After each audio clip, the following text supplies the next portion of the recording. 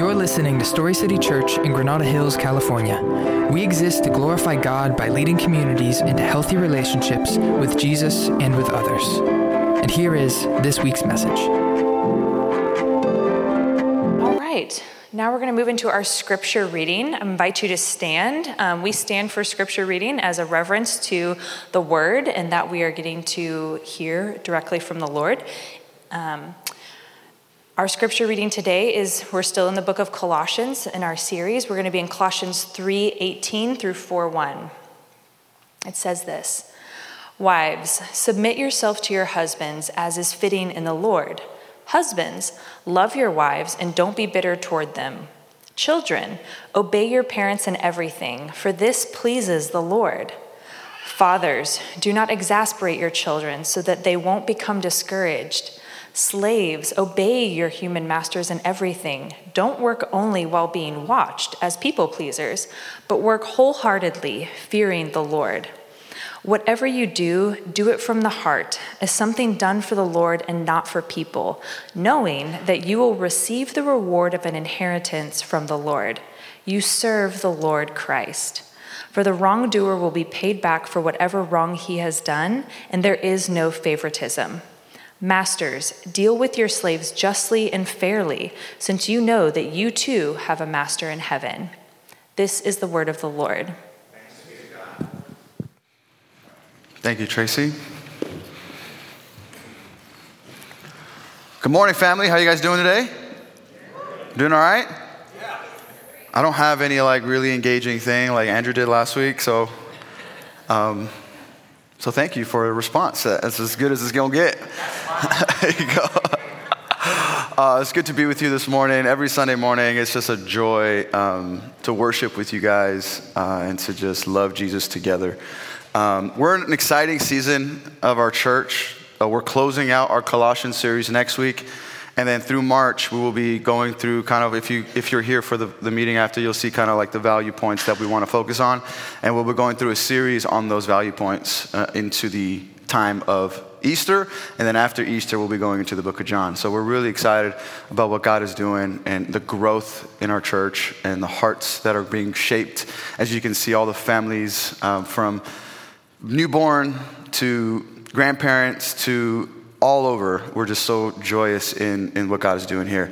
I want to continue our series in Colossians. As we continue it, I want to pray for us. If you are there on Colossians 3:18-4-1, if you don't have that in front of you, a Bible or something, your app, it'll also be up there. But if you get that out, and then I'll pray for us and then give us a little review and then jump into it. Sound good?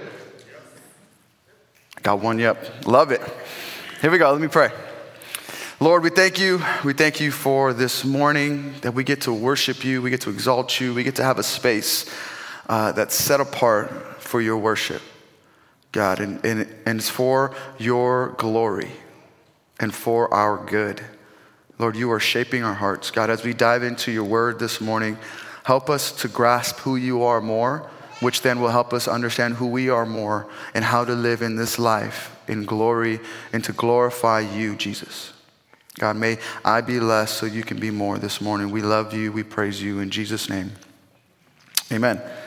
And so I want to do a quick review of the last few weeks in the book of Colossians. We saw that Paul was first thing he really wanted to establish was helping us and helping the church in Colossae understand who Christ is.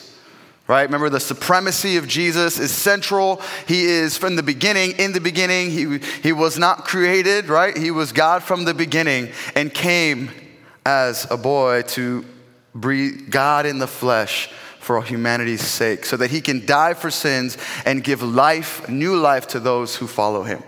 Right, we talked about that. We talked about who Christ is. And then we saw Paul wanting to combat these false narratives, these false teachings, these heresies that were going on in the church then. Right, we saw how God was wanting to establish clarity through Paul and his writings on who Jesus was and what the gospel truly is. There was false teachings on these legalistic Judaizers that we looked at a little bit, that they were trying to implement legalism and these rules and mandates that actually were not connected to the gospel of Jesus. They were just extra things in addition to Jesus that they said needed for salvation. which were false. And then we saw the mystic Gentiles trying to do the same with their traditions and their cultural understanding, where the mystic Gentiles wanted to add more to Jesus in order for salvation to be a reality. And that was a false gospel.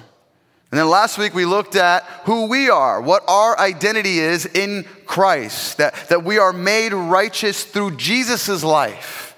And he's made us now righteous, and now we have an identity that's centered on who he is. That's such good news. That's the gospel.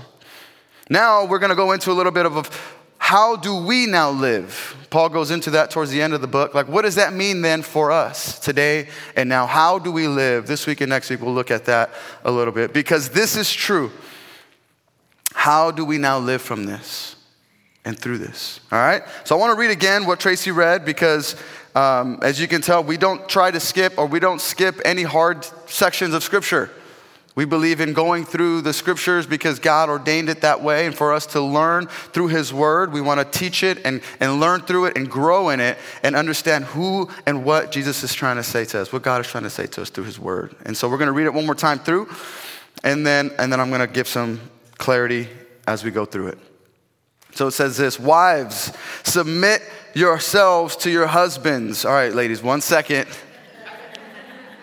Let me finish everything. And then hopefully you'll have clarity on what Paul is trying to say. As is fitting in the Lord, which is a big deal right there. All right, a lot of times we skip that. As is fitting in the Lord. Husbands, love your wives and don't be bitter towards them. Children, obey your parents in everything, for this pleases the Lord. Fathers, do not exasperate your children so that they won't become discouraged. Slaves, obey your human masters in everything. Don't work only while being watched as people pleasers, but work wholeheartedly, fearing the Lord. Whatever you do, do it from the heart, as something done for the Lord and not for people, knowing that you will receive the reward of an inheritance from the Lord. You serve the Lord Christ. For the wrongdoer will be paid back for whatever wrong he has done, and there is no favoritism. Masters, deal with your slaves justly and fairly, since you know that you too have a master in heaven. I want to give a quick context so that we understand what's going on here, okay? The relational reality of this time is important to grasp. Like, why is Paul writing to these people in this way? Okay, but before we do that, first off, we want to see what is Paul's intent. Okay, he sandwiches his intent with two verses that are essential to grasp, because in verse 17, last week we kind of saw the end of that, and it's right before this section. He says this, he says, and whatever you do in word or deed, do everything in the name of the Lord Jesus, giving thanks to God the Father through him. Very similar language he used later on, right? In verse 23, whatever you do, do it from the heart, as though from the Lord and not for people. Okay, he's giving the intent of whatever you do, whoever you are, wherever you're from, wherever you are in your season of life, this is why I'm writing this. Okay, I just think it's important to grasp, like, that's his intent. That's the heart of why he's saying these things. And then he starts giving practical ways of living to people groups in all of this, and giving the intent of why this is important. So the reason he picks these groups of people is simply because that's who's there in Colossae. That's who he's writing to. That's the reality of who is present. We see that because he's saying to you, like he's writing directly to these individuals as if they're reading it themselves. So every person that he was talking to was there present. See, it's not pointing at anyone that's better or less than, or even if slavery is good or bad. He's just describing the intent of, like, this is who's there. This is the reality. So I want us to understand that. Like, he's not at all advocating or saying slavery is good or bad. He's just recognizing that's the reality of what's going on at that time. And he's writing to the people group there. So if people try to use that scripture and say, look, God says slavery is good, it's like, that's not at all what's happening here. Okay, so I just want to make sure that's clear, because when we read that, sometimes we can be like, wait, what's going on there? I mean, and if we don't know that now, but like reality is, in some countries, this is still a thing. There's slavery going on around the world. And it's sad. And obviously we know our history here in America. But he's writing to the people and helping them grasp who God is and who they are in light of where they are in their life. And helping them see how to live. That's the intent. So that's what we're going to focus on in this section of Scripture. It's simply the context in which he is writing. Okay? So, and we must look at every encouragement as a branch of what the main point is there, to do all things in accordance to his glory.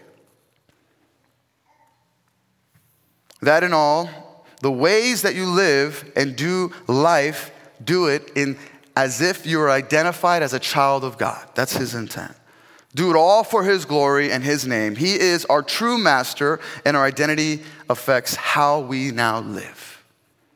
All right, so our big idea, I think what Paul was trying to tell the book of Colossae, the people of Colossae, and what God is trying to show us here and now in today's passage is this. This is our big idea for today. Our big idea is that our new identity produces new life that results in new living. So today's big idea is powerful, it's important, it's essential. Our new identity produces new life that results in new living. See, this isn't just some abstract concept, it's a game changer. It's for our everyday lives. See, let's explore together how our identity in Christ now transforms us and shapes us the way we are called to then live. So I want to give us 3 actions that overflow out of our identity in Jesus.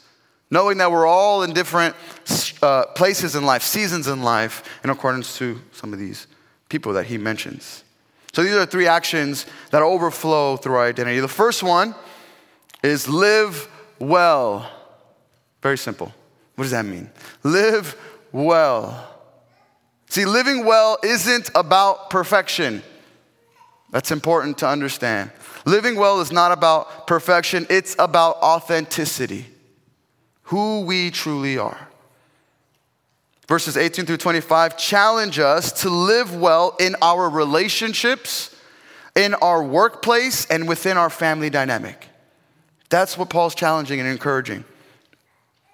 Whether you're a spouse, a parent, a child, or an employee, your identity in Christ should make a visible impact in your life and to those around you. See, living well means showing love, practicing forgiveness, and embracing humility. It's about being real with each other, acknowledging our flaws, and relying on God's grace to navigate through life's complexities. As a community of believers, let's strive to make our homes, our workplaces, our friendships, all places where God's love, where Christ's love is evident in every area. That's the desire. That's the hope. That's the encouragement Paul is extending. And if we've noticed all the relationships, all the people that he's mentioning here, wife, husband, child, father, slave, master, these are all actually relationships that are in places that are not out in the open as much as they are behind closed doors. Right? Your family life, your family dynamic, how you treat each other, how you're treating each other when others are not looking. And so this is actually a relationship integrity check that Paul is trying to pursue here. He's saying, do this even when others are not around. Do this even when others are not looking. Do this because it is who you are and it overflows out of you. Live this way. This is a love check. Always love, not just when others are looking. And so I'm actually going to go verse by verse in explaining what Paul is saying for those individual people. All right? Women are excited for this. Should be. We all should be. So the first one, right, it's wives, submit yourselves to your husbands as is fitting in the Lord. All right, elephant in the room here, right? Like Paul, first and foremost, he is not saying, we have to know what he's not saying here. He is not saying submit and obey your husbands no matter what, even if they are abusive or irrational or against God's way of love. That's not what he's saying here. He's not saying just submit because he's your husband. Paul caveats his statement with, as is fitting to the Lord. That's important. As is fitting to the Lord, as a contingency, submit yourselves, that the way in which a husband is leading is in line with the Lord. That the way a husband is leading is in line with Scripture. That the way a husband is leading is in line with the ways of Jesus. The ways of which Jesus lived and loved others. This is a mandate for husbands just as much as it is for wives. That it's a mutual submission unto the Lord in the way the relationship is now lived, husband and wife. Because you best believe that Shirley was not submitting to me blindly. Right? Like early years of our marriage. I didn't ask her if I can share this, but it's nothing. That's nothing crazy. Apologize. Yeah, see? I'm not always perfect. It is what it is. See, it was hard in the beginning, right? I mean, I don't know, those of you that are either going to be married or just got married or remember those newlywed years, like the trust that is built within a relationship early on in marriage is not just easily given, right? Especially in lines of like scriptures like this, like husbands submit or wives submit to your husbands. It's like, what does that mean? I'm not just going to do what you tell me to do all the time. Right? I had to really show her that I was surrendered to the leading of the Lord in order to lead her and our family well. That I had to show her that she can trust that I am doing all that I can in my power to be led by Jesus in how we lead our families. And the key is that she kept me accountable in leading well, lovingly. Right? Like that's important, right? As wives, it's not easy to be the one who's called to lead the family in the home and to be under the covenant of Jesus saying, Jesus, lead me so I can lead my family well. We need a partner to help guide us in how to do that well. And I'm grateful that I have a wife that helped me do that well, that she kept me accountable and she's like, are you checking with the Lord? What's going on there? Right? This seems off. Let's really pray about this. Right? It's not just submit to your husbands no matter what happens and what they say. Like it's submit unto the Lord what he has called us and what is fitting into him, unto him. So there's a mutual submission unto the Lord here. It's so, so vital and important. If you want to talk more about that, I'd love to. You might agree or disagree with me, but it's all good. I just believe that's what it means, fitting unto the Lord. And then it continues, it says, husbands, love your wives and don't be bitter towards them. Right? Just as Jesus is kind, gentle, gracious, and merciful to us, let us love as he loves. Everything is in alignment with who Jesus is, the Lord's leading. Verse 20, children, obey your parents in everything, for this pleases the Lord. Obedience to parents teaches obedience to God, not good behavior. That's important. That we don't desire our children to obey us because we want them to just be good in the way that they behave. But we want to train and develop and disciple them to learn that obedience to their parents is a desire to learn and teach them obedience to God. That this discipline of obedience is taught at a young age, growing up, in order to grasp that God has his best in mind when he asks something of us. And that our kids are being trained and developed and taught that as they grow up and we say, hey, I'm obeying the Lord as I am teaching you to obey me. And that's part of the reason why we love worshiping with our families, because we want to show our children that we are under the worship, under the kingship, under the lordship of Jesus as we worship him. This is how we worship. Would you worship with us? And when we go back home and we say, hey, that's not unto the Lord, this is what we got to teach you and help you understand, that they would recognize that we are in obedience and under the leading of God in the way we disciple and discipline and teach our children. That's essential. It's so important. that they would grow up to know, oh, this is for my good. Because I'll be honest, I was one of those kids, man, when I heard the word obedience, that was a bad word for me. That was a cuss word. Like, what do you mean obey? I do what I want, kind of thing. But like teaching in the ways of the Lord is essential. Verse 21, then it says, fathers or parents, do not exasperate your children so that they won't become discouraged. See, God really and realistically, and we have to understand this, God never forced his people to obey him.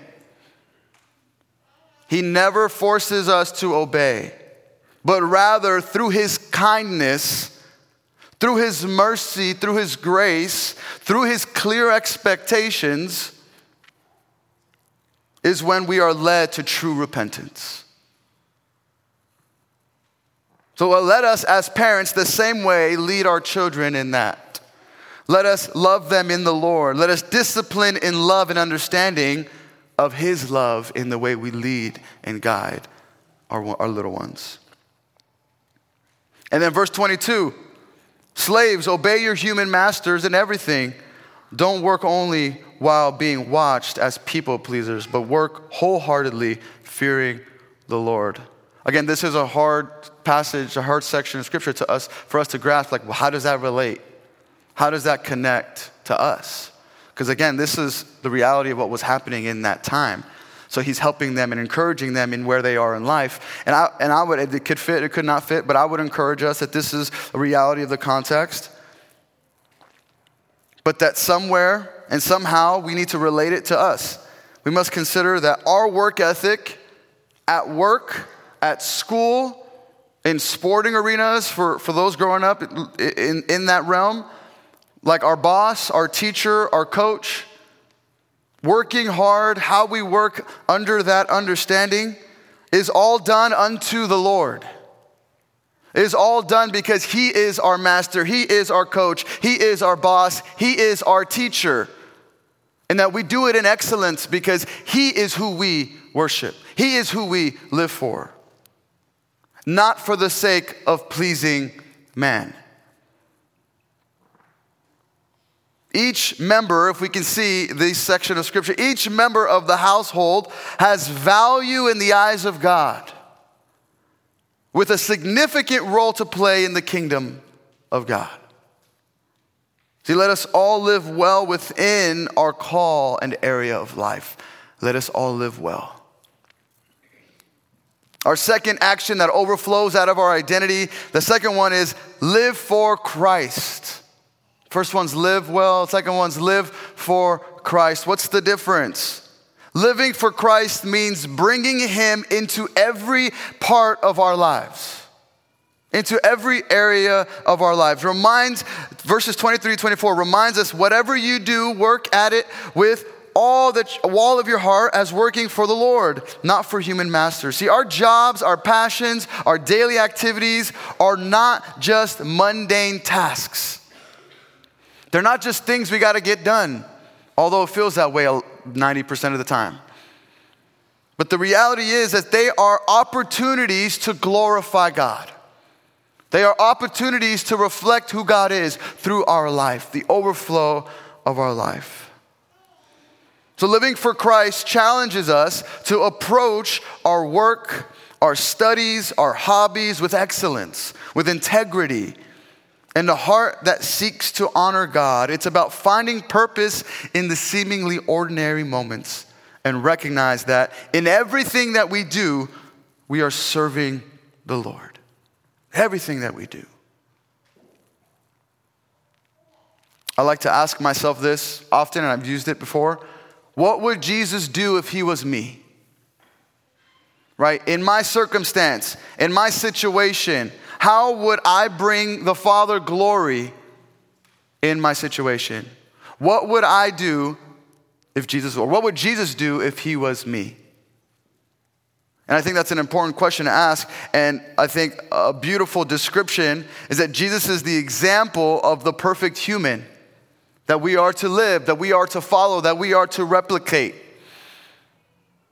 Paul does a cool job of reflecting how Jesus lived in a couple verses in Philippians 2:5-8. He describes Jesus in the way he lived, the way he humbled himself. And I would encourage us, let's look at this and say, wow, how do I now live this way? Clearly, we need the power of God to show us. Verses 5 through 8, this is Paul talking about Jesus. He says, you must have the same attitude that Christ Jesus had. It's kind of the same encouragement I'm giving us here, right? We must have the same attitude as Christ Jesus. Though he was God, he did not think of equality with God as something to cling to. Instead, he gave up his divine privileges. He took the humble position of a slave and was born as a human being. When he appeared in human form, he humbled himself in obedience to God and died as a criminal at criminal's death on a cross. That Jesus humbled himself even though he has every right, every reason to demand righteousness and for everyone to bow and kneel before him. That he can demand for everyone to remain righteous because he has the right to. As God in the flesh, he had every right to. But yet, he humbled himself. So as we love, as Jesus loved, may we humble ourselves with no sense of entitlement. No sense of, we deserve better than this. Let me tell you what, Jesus deserved better than what he got. He deserved the glory and the worship and the praise and the honor and no one to lay a hand on him. He deserved all of it. But yet he took the cross. But yet he was spit on. But yet he was beaten. And the reality is what he deserved is everything we deserved. But he said he would take it for us. And he took it for us. So this sense of entitlement in the way we love or become loved by others is mute. It's a mute point. Like that should not exist in the way we love. If we look at the life of Jesus, who deserved to expect others to love him unconditionally because he was God. And he did not receive that.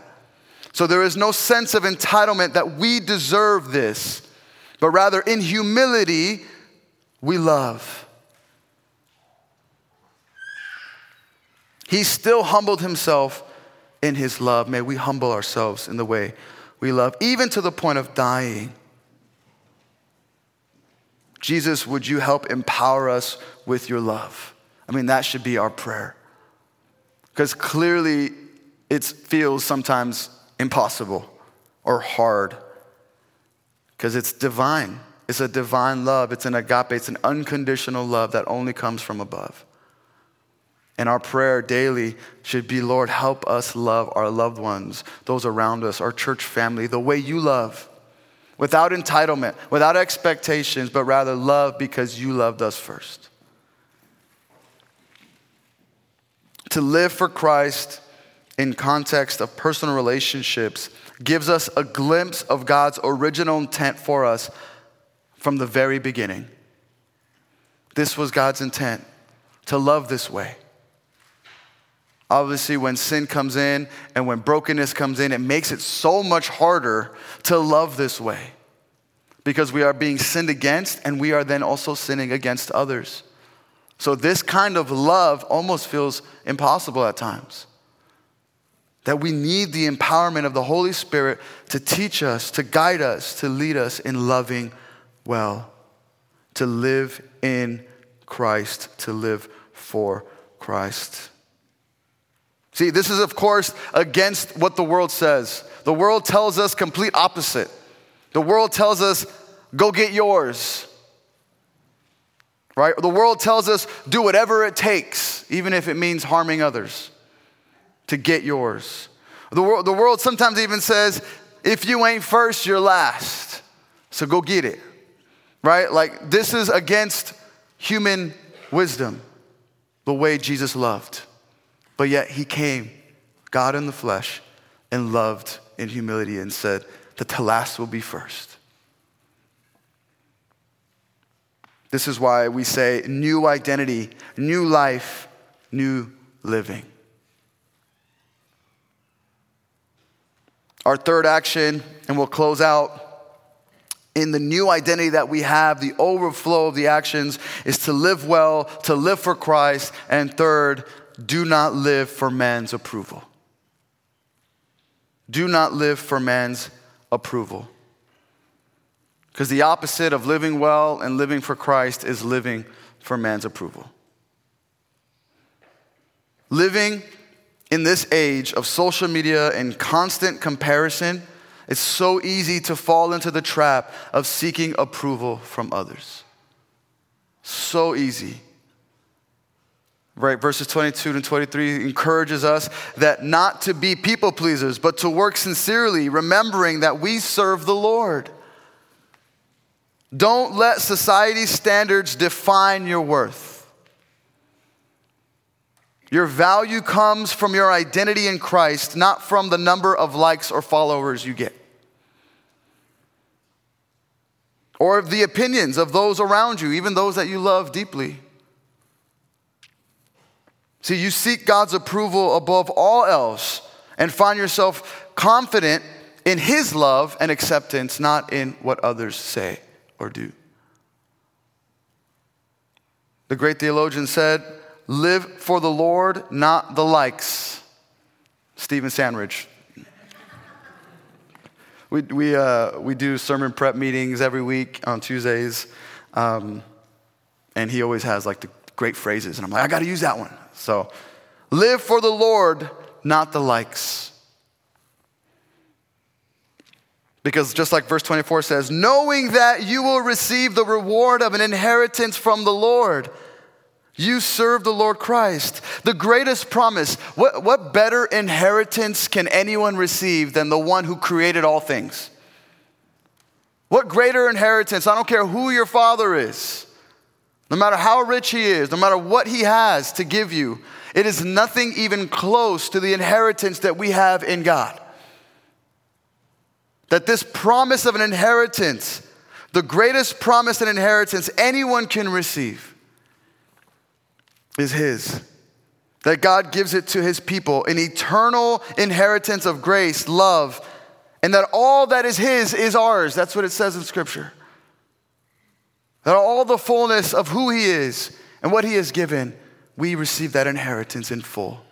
We might not see all of it at once or now and today, but we will one day see His full inheritance in eternity. I want to encourage us, remind us of this truth, that if we live for the applause of man, we will die from their criticisms. If we live for the applause of man, we will die from their criticisms. Everyone looks for someone to praise and everyone looks for someone to blame. It happens like this. Right, last week was a big game. As y'all know, I'm kind of healing from it, so I can talk a little bit about it. But the reality is that it's so easy to give the praise to those who finish the play or finish the game and win. And it's so easy to point the finger at the one that lost and say, oh, if they just did this and they just did that. But it really came down to one or two plays. And so if that actually was just the other way around, then it would have been the other way around right away. The blame would have been like, oh, only if that guy that actually won should have done this. And it could have been flipped in a second. All of it is the criticisms of man that just point the finger just as quickly as they point to give glory. The only thing, if we're real and honest, that we do that, we seek that we see and we want this glory from man, but then right away they can turn away and criticize, and it crushes us. It crushes us. The only thing sustaining our sanity is the foundation of our identity in Christ. In the one who created us, the one who loves us, the one who is for us and will never forsake us, this identity that we have in Him sustains our sanity. Or else we are waved back and forth with heartache and excitement, heartache and pain. back and forth. There is no other constant in the world. There's nothing else out there that can give us that steadiness. Everything else and everyone else is wavering. They will be the first to glorify you, but they will be the first to condemn you. That's why Jesus is our rock and our sustainer. He is our only reason. So if you're in the workforce, if you're trying to move up the ladder of, the workforce, if you're trying to attain some type of goals, they're good, but just remember why and who you're doing it for. If you're doing it for the approval of man or for your boss and they glorify you by giving you a raise, but then turn around and criticize you and you're crushed by it, then we've fallen short to remember that we do this for the glory of God and Him alone, that He sustains us, not man. We don't do it for the applause of people. We do it for the glory of God. So living for the approval of man is the destruction of our internal and eternal peace. Living for the approval of man is the destruction of our internal and eternal peace. So we do it for Him. So as I close, family, as we embrace our new identity in Christ, let's commit to living authentically. That let our lives be a testimony to the transformative power of Jesus, because only He can do it through us. Live well in your relationships, no matter where you are in your relationships, whether you're a daughter, a son, a husband, a wife, an employee, a worker, wherever you are, live well. And work for Christ in everything you do. And refuse to be controlled by the opinions of others. Our new identity produces new life. And that new life results in a new way of living that reflects the love and grace of our Savior. May this truth shape our days, impact our communities, and bring glory to the one who has called us into this new life. Amen? Let me pray. God, we thank you that you are our example, Jesus.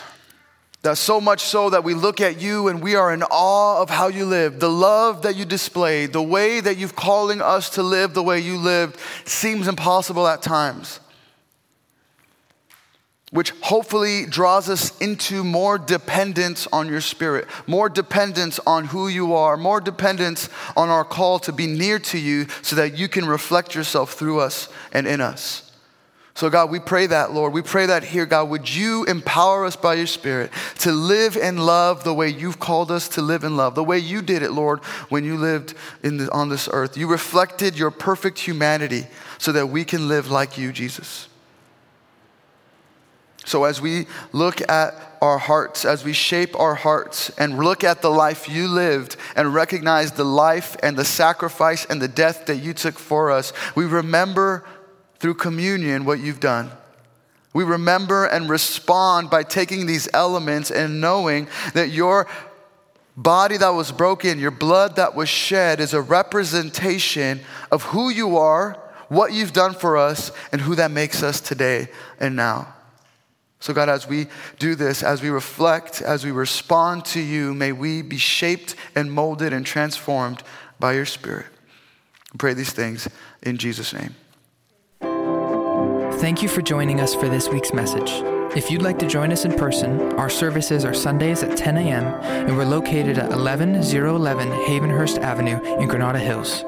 Find us on Instagram at StoryCityGH or online at StoryCityChurch.com. Go and be the church.